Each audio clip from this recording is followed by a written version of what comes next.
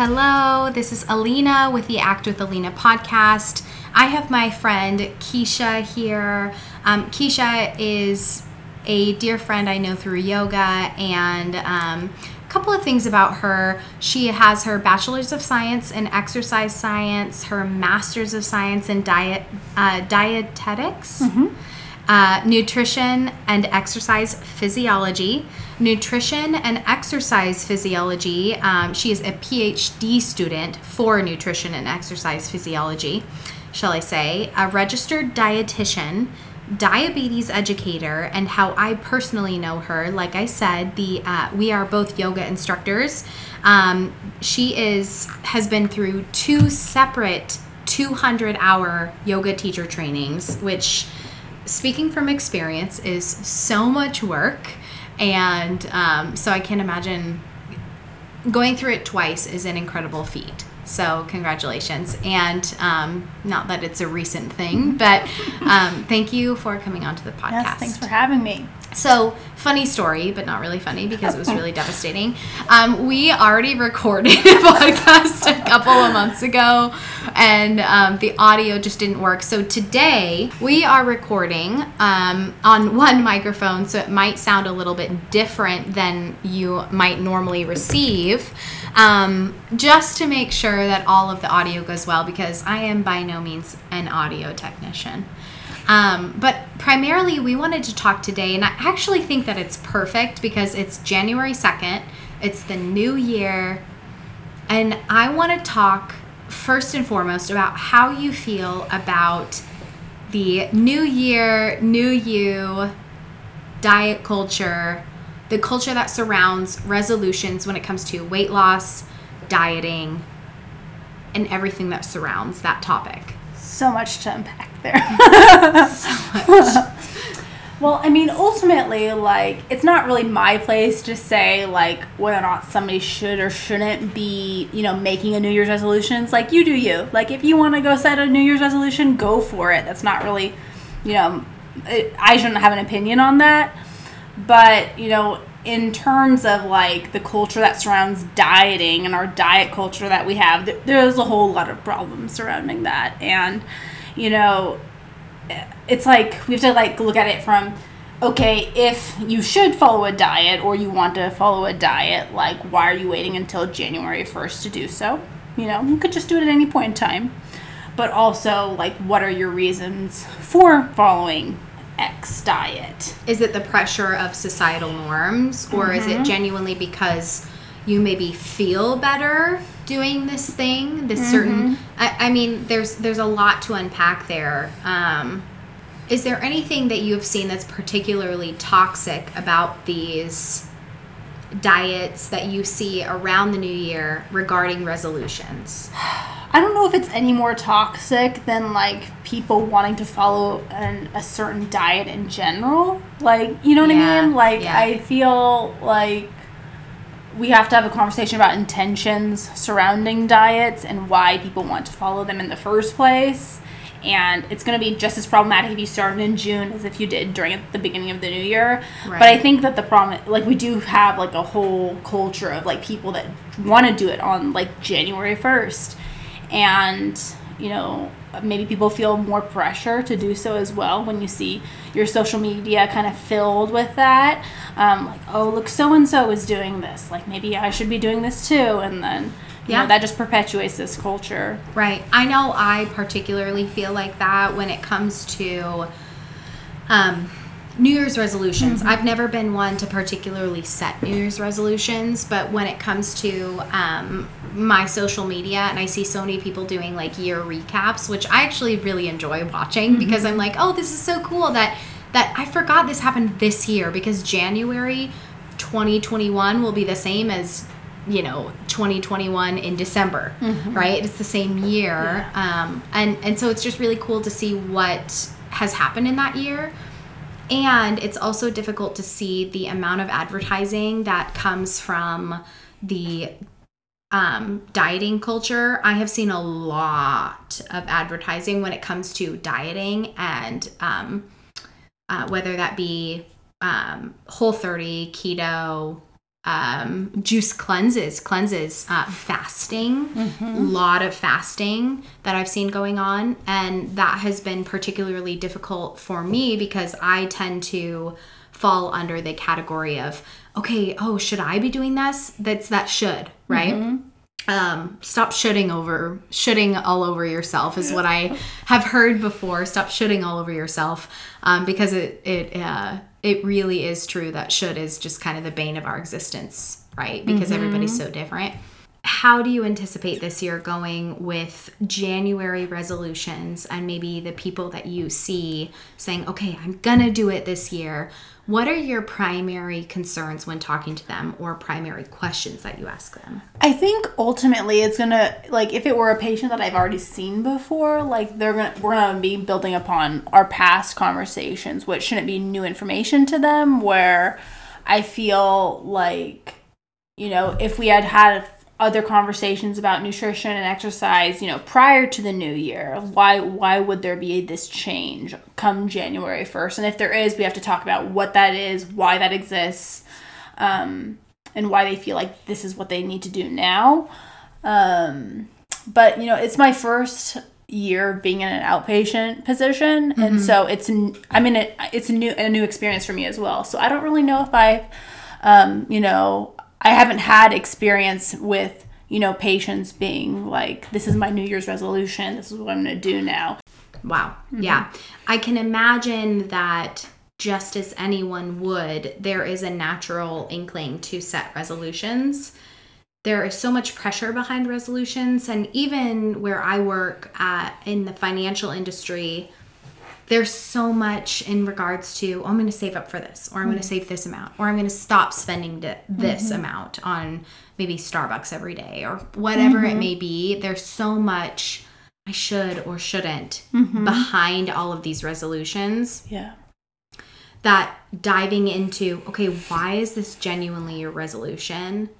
And how will this not be something that is toxic for you, right? First and foremost. And second, how is this something that if it is healthy for you, or if you genuinely want and feel good about it, how is this something that is going to be maintainable for you for the rest of the year? Where do you think a lot of these New Year's resolutions about diet culture come from? Fatphobia. At the heart of it.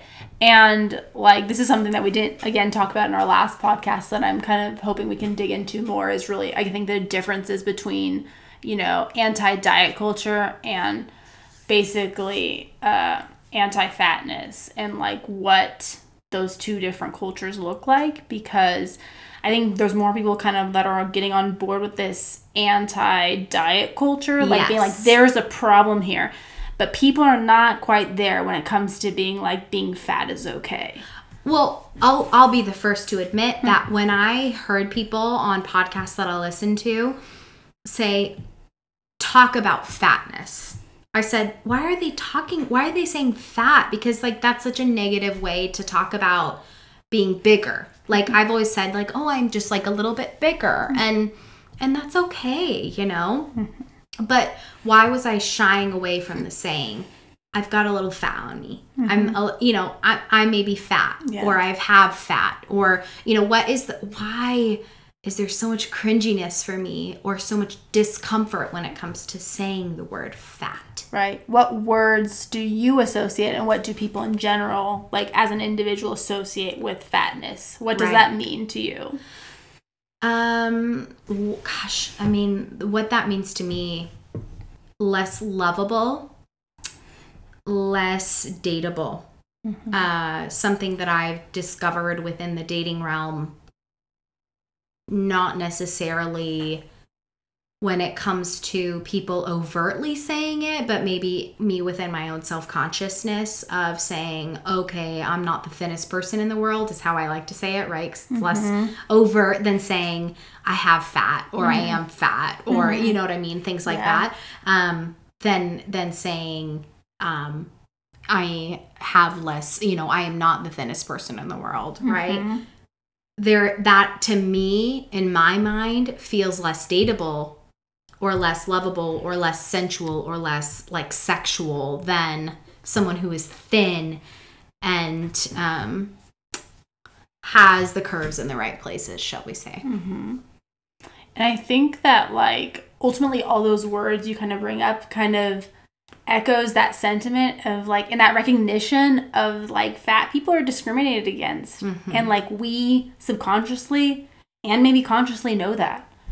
And like we have a marginalized population of people that I don't think society is working very hard to help.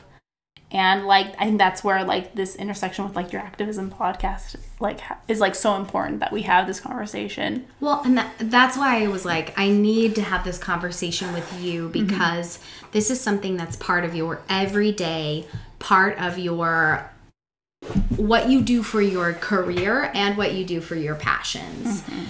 For example, you recently shared a book with me. By Aubrey Gordon. Yes. And I can't remember the name of it. So what we don't talk about when we talk about fat. And tell me why that was so revolutionary and how you think about the word fat and fat phobia. Yeah. And I think, like I mentioned to you, I was telling Elena earlier how, Aubrey Gordon is so fantastic, and she combines science with history and her own personal experience that I think makes such a powerful story. And so if anyone has, more interest in learning about this conversation and this topic, you really need to go follow her. Her Instagram is called Your Fat Friend. And she's I think amazing. It's like YR. YR, yeah. Your Fat Friend. Your Fat Friend. That has been one of my favorite follows, actually, since you had recommended it. She is so great. I already forgot the question now. Yeah, that's a great question of what the question originally was. And why she was so revolutionary. I think like just like how she presents information is wonderful, but ultimately I think one of the big takeaways is like people, like we had this conversation about good and bad, like, and like what it means to be like a good liberal or a good activist or whatever, and we kind of had like this like picture of what that looks like, but even people that fit that picture can still be fatphobic as shit. Yes, like me. And Keisha and I were talking about this earlier, and I was fully transparent with her and saying, I am fatphobic for sure. When it comes to myself, when it comes to how I view the world, when it comes to how I view the dating world, there are absolute prejudices that I carry simply because of the insecurities that I have about myself, that I have been kind of curated to see about myself through society. I think that I mean, I'll absolutely admit to the fact that I am fatphobic, and that is something that, to be honest, I have really come to understand through my friendship with you. When did you become particularly passionate about this topic? Oh my gosh. I mean, I don't know if I can think of like an exact moment in time, especially because like I have kind of this long-standing history with diet culture, an eating disorder, and like my own personal journey with that, and like my own relationship with like my fatness and my weight and what that looks like. But like in the last handful of years, like I've become more vocal about, for sure, identifying with like anti-diet culture, but trying to, I think, move into this subsect of like really about anti-fatness. Like that's more the conversation. It's like not necessarily. And so something I mentioned in our last recorded podcast was this idea of like body liberation. And so that's something that Aubrey Gordon talks a lot about. So there's this idea of like body positivity, love everybody, we're all beautiful. Yes. But that space has become predominantly thin white women who are like, love yourself, love your body, anti-diet, but like you're thin to begin with. Like you are not facing the same discrimination as a fat person. Well, and I have to interject there. Well, I guess I don't have to, but I will. The only reason I will is because I think of like you and me, for example, who we have talked about being on the edge of, okay, what is the normal size of a human being, of like what's normal, shall we say. Aubrey Gordon calls it straight size. So that's her term. So like whether normal, because normal implies not normal. Yeah. Like that's bullshit. Yeah. So straight size is what she calls it. Straight size. I love that. Okay. Yeah. So people who have identified being straight size, and then, you know, we talk about our fatness, right? And how our insecurities of our own fatness. But then also people who are more fat than we are would also maybe look at us and say something like, you don't know what it's like to be discriminated against like I do.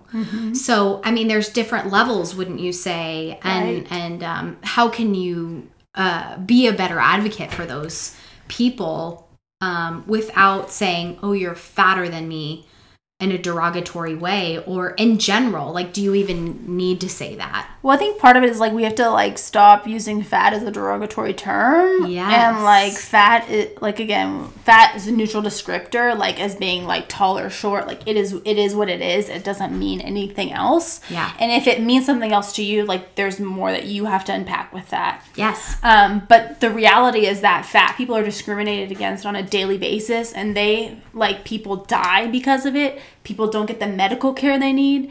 They have biased care where they're not given appropriate care.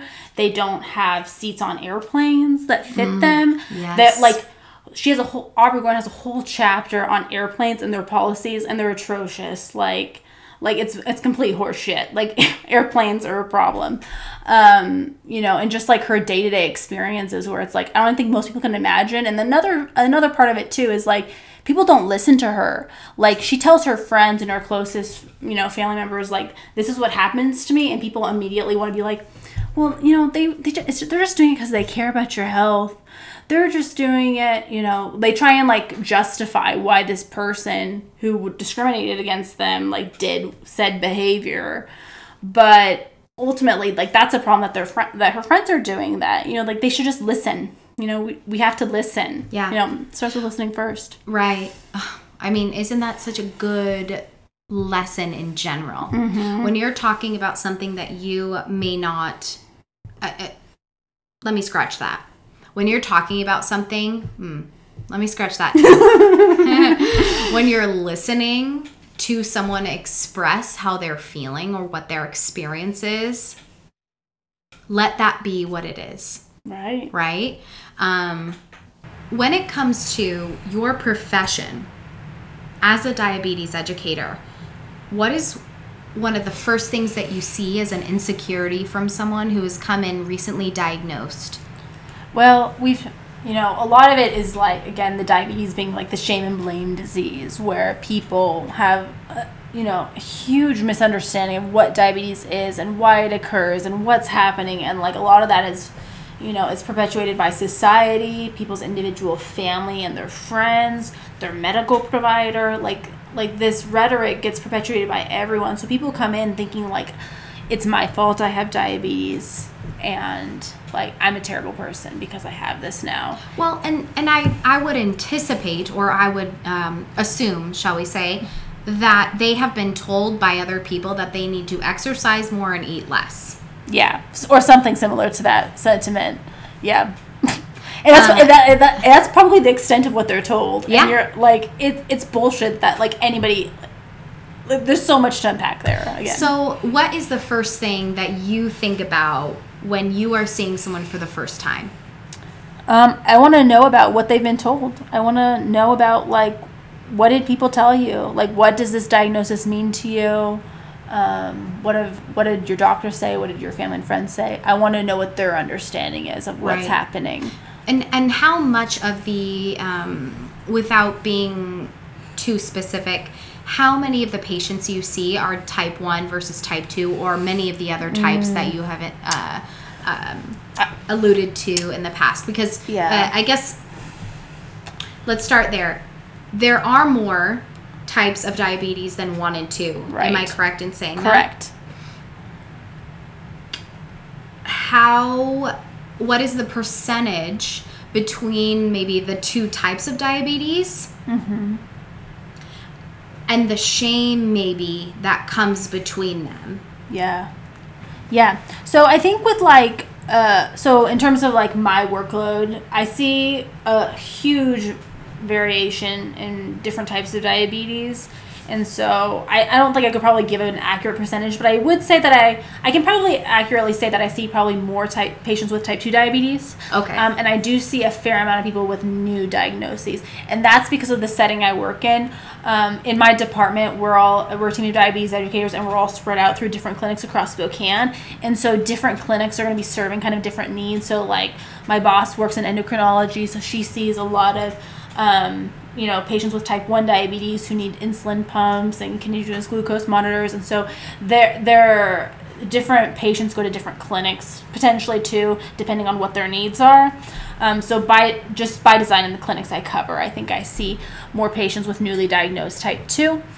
And like ultimately there's so much shame and blame surrounding diabetes, and specifically around type 2 diabetes.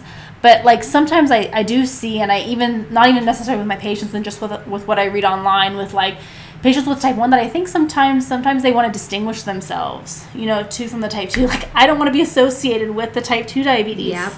Not that I know anything about that. Yeah. But I can imagine that there would, if I had completely in my situation right now, if I had type 1 diabetes, I would want people to know that it's type 1 versus type 2. Right. And then it brings into question why. Yes, exactly. As someone who is not the thinnest person and is wanting to dive into the conversation of demystifying or destigmatizing the word fat,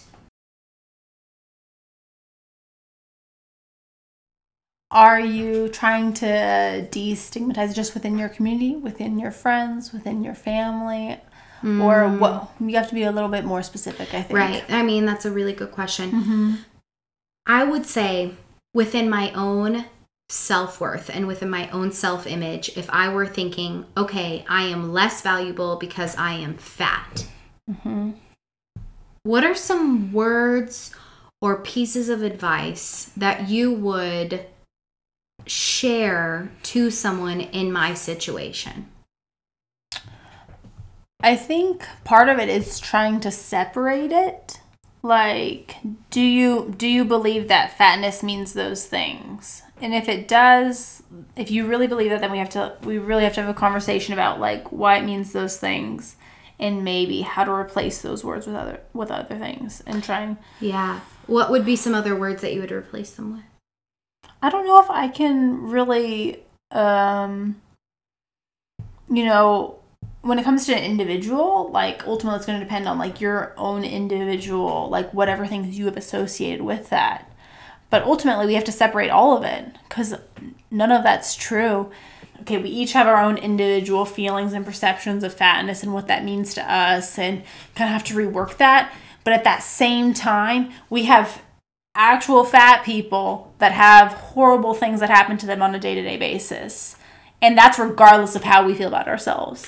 Right. So that brings me to, as someone who is not actually fat, but then there's also that terminology of like what defines that, right? Because if I feel fat as an individual and that is associated with negative terms, how do I then respect someone who is actually fat, as you put into terms?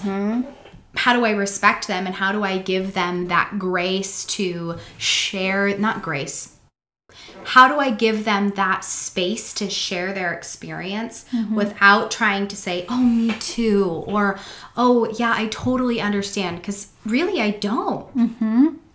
Yeah. And I think ultimately, like, similar to conversations we've heard from, Black individuals this year, and like we have to just listen to them. We have to elevate their voices. Like, we all need to shut the fuck up and just listen to them. Like, that's why I've like mentioned Aubrey Gordon like a dozen times. I have no idea what Aubrey Gordon looks like, and so I'm coming into this completely blind other than to what you have told me. So she was actually anonymous for a really long time, and like I think it was very like close in line with like her book release that she actually announced her name. Wow. She was anonymous. Yeah. For like years that I followed her. Do you know why? I think part of it is like the discrimination she experienced and the hate mail. Like she turns off comments on posts. Like she doesn't respond to DMs. Like, I do not blame her. Like I can't. So, and that's like a whole nother issue. So like I, as a thinner person, if I share some post about like fat phobia, anti-diet culture, whatever, like I'm going to get more reshares, more likes than somebody that's fat that says the same exact thing. Right. And that's crap. Right. And it's so hard because it's like, how do you say to someone who is a thinner person who truly believes that they are fat, body dysmorphia? I threw that word out way too nonchalantly. Like I knew what that meant. Like people that think that they're fat but they're not. Yes. How do you respect them while also understanding that they are not who society is prejudice against? It's a good question. I don't know if I have a good answer because, ultimately part of it is like recognizing like you don't face discrimination. That's like the fact. If you as a thin person, you are not going to face that same discrimination. And that, like, I don't know if there's a nicer way to say that or a more polite way to say that. Or maybe you don't say it. Or maybe, I don't know. Ultimately, I don't know. Like, I don't know either. I'm kind of thinking out loud where I don't know what the most right thing to say is. But, like, that's the truth of the matter. And that, like, they aren't experiencing that same discrimination. And that maybe is a little bit of tough love there. And being like, no, this is not apples to apples here. But then also, like, what you are experiencing is very real, and the pain you feel is very real, and, like, people deserve the help to work through that, Right. And I'll put this out there kind of as a leading question of one of the number one factors that has helped me in my journey has been therapy and counseling. And I had an episode on this, and I can't recommend it enough.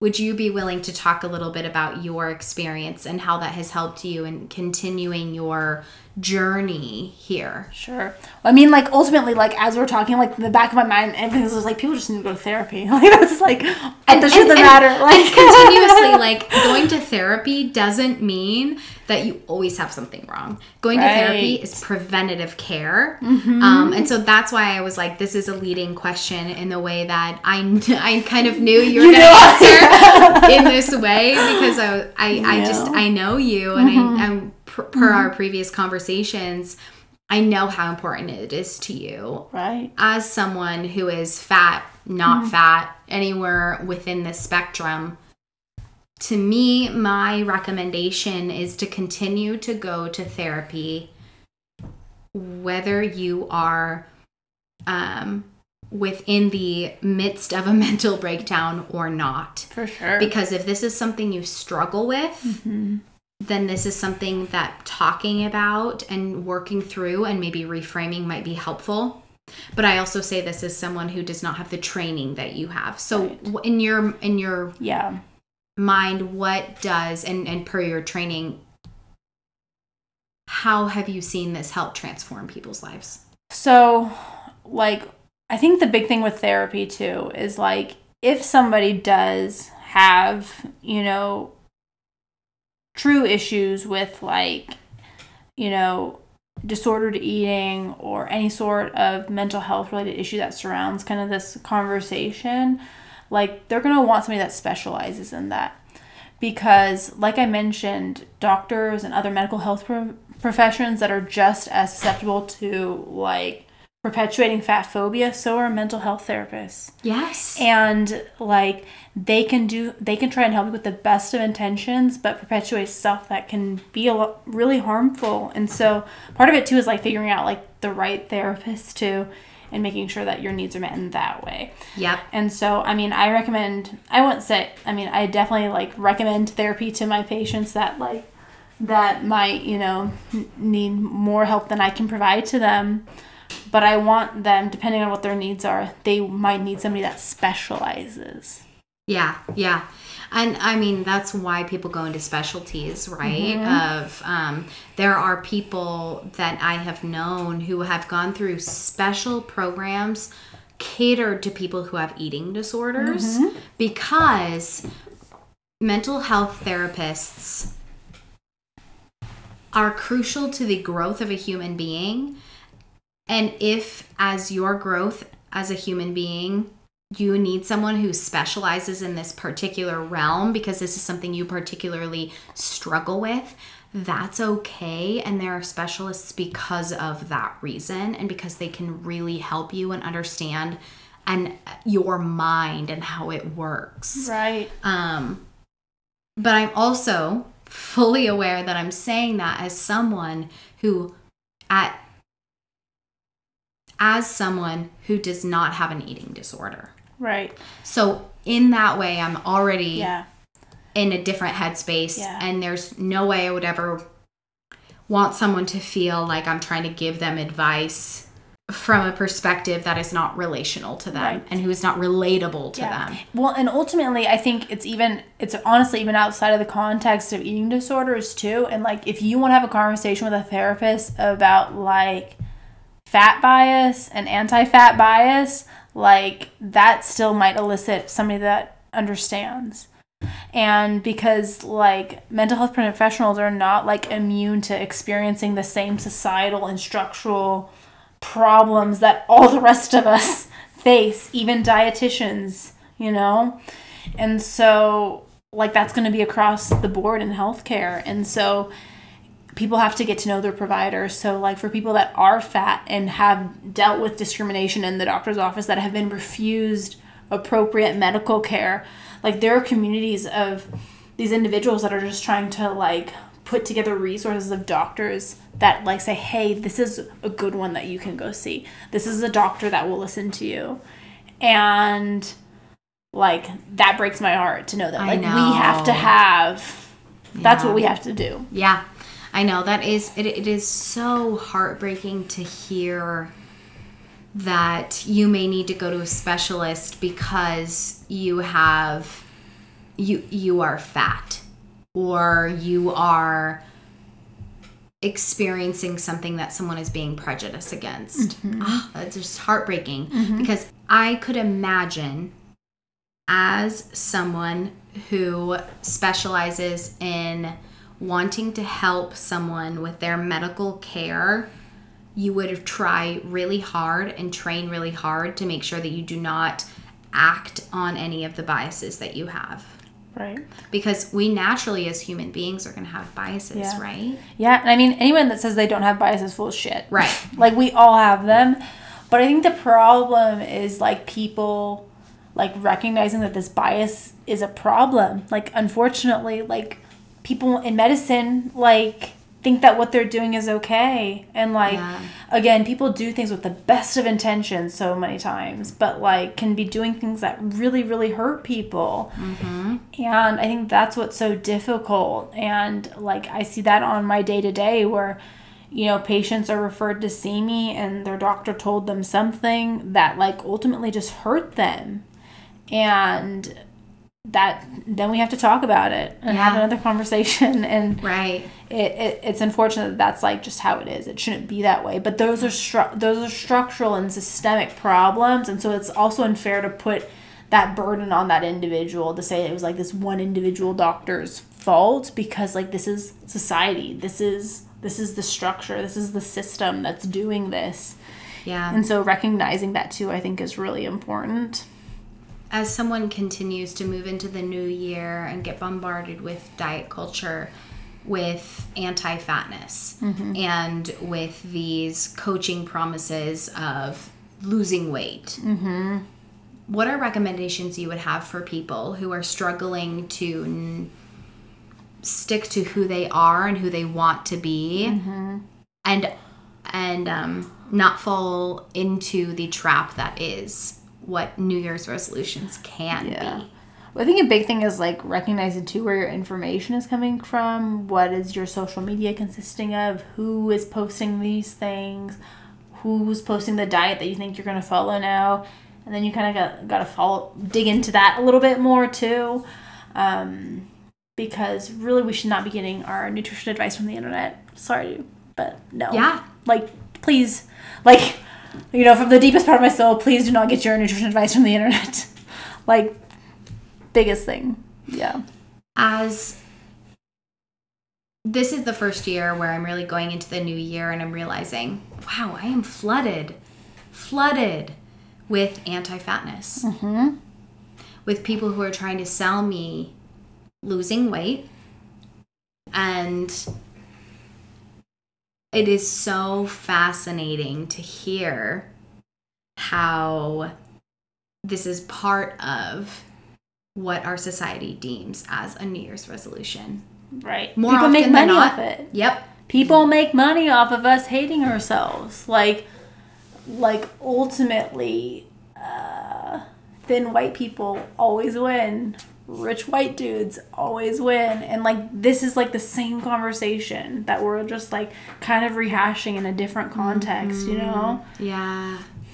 So if I were someone who wanted to learn more about this conversation, what are some really fantastic resources that you would recommend? Your fat friend. Your fat friend. Your friend. So your fat friend on Instagram. Yes.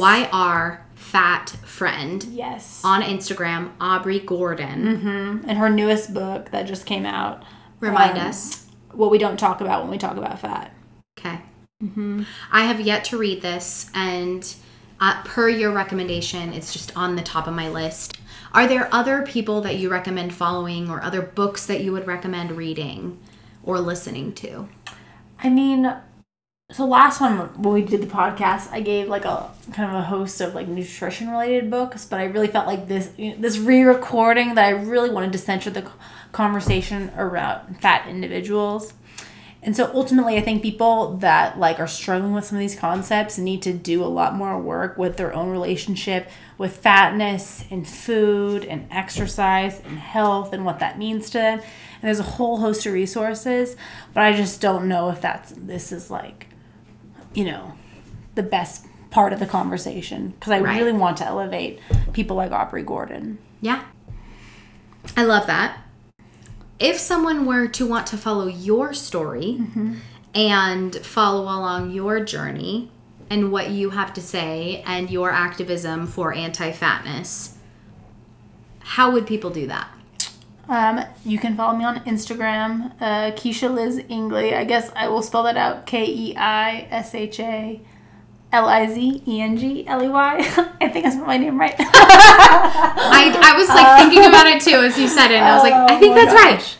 Maybe I'll share it. One day I'll have a nutrition specific Instagram, but I'm just like too busy at this point. Yeah, I think your Instagram in general has been very inspiring for me, and I've shared a lot of what you have posted on the Act with Alina Instagram page, simply because it has really resonated with me, and because I'm continuously learning from you and from your experience. And I am the first to admit that I have so much to learn and grow in this area. And I'm sure I've said things throughout this podcast or in general that have been things that like, oh, I could have learned from that or kind of rephrased that differently. And so following along your journey has been particularly helpful for me. And it's really helped me rephrase the word fat in my vocabulary. Yeah. And I think that's like a good place to start for most of us. And it's not like an overnight thing either. Like this stuff takes time to unlearn. Yep. Well, I think this has just been a fantastic conversation.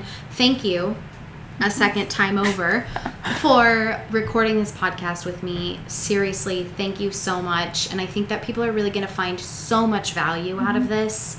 I know I have, and I can't wait to share this with our audience. Yeah, so thank you so much. Absolutely. Well, you guys, if you want to continue following our conversations, our meaningful conversations every other Monday, follow the Act with Alina podcast on Instagram, actwithalina.com to listen to the episodes, or Apple and Google podcasts, or Spotify. I mean, there's a plethora of places you can listen. So feel free to listen on any of those places, and I'd be happy to grace the presence of what is your life. So thank you so much, and we will see you soon.